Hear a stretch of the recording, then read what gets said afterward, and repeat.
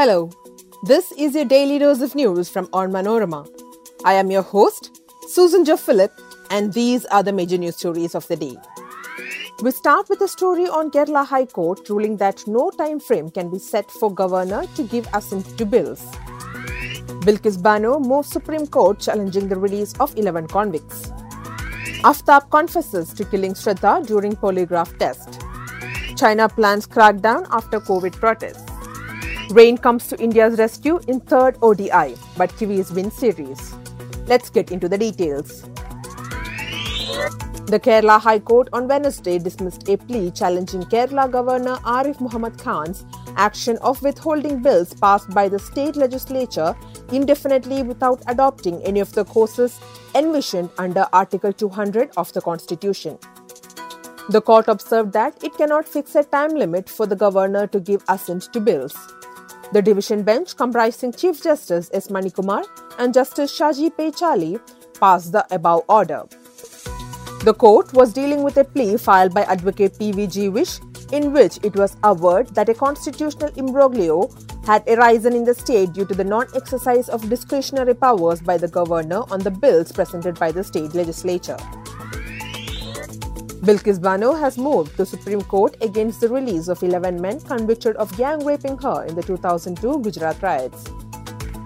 Advocate Shobha Gupta, representing Bano, mentioned the matter before a bench headed by Chief Justice D.Y. Chandrachud. Gupta contended that chances were slim that the bench led by Justice Ajay Rastogi would be able to hear the matter as he was now a part of the Constitution bench hearing.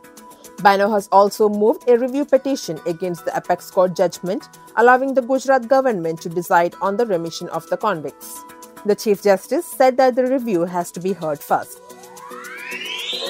Aftab Amin Poonanwala confessed to killing his live-in partner Shraddha Walker and disposing her body parts during his polygraph test conducted at the Forensic Science Laboratory in the national capital, sources said. After 6 sessions, the polygraph test finally ended on Tuesday, the FSL sources said. He was confessing to killing Shraddha and disposing of her body parts in the forest areas. He also had relationships with several girls, they added. Earlier on Tuesday, a court allowed Delhi police to conduct a narco test on Aftab on December 1st and 5th. Polygraph and narco test are imperative in this case as Aftab was deceptive in nature and tried to mislead the interrogators. China's top security agency has called for a crackdown on hostile forces after rare protests against the government's strict zero-COVID policy broke out across major cities during the weekend, the media reported.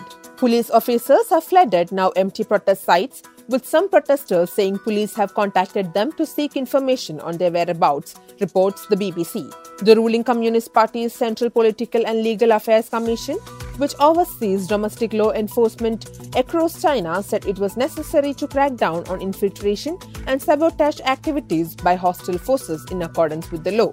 Police officers were seen on Tuesday patrolling in large numbers in parts of Beijing and Shanghai, where demonstrations were held at the weekend. Rain robbed New Zealand of a certain win in the third and final ODI against India on Wednesday.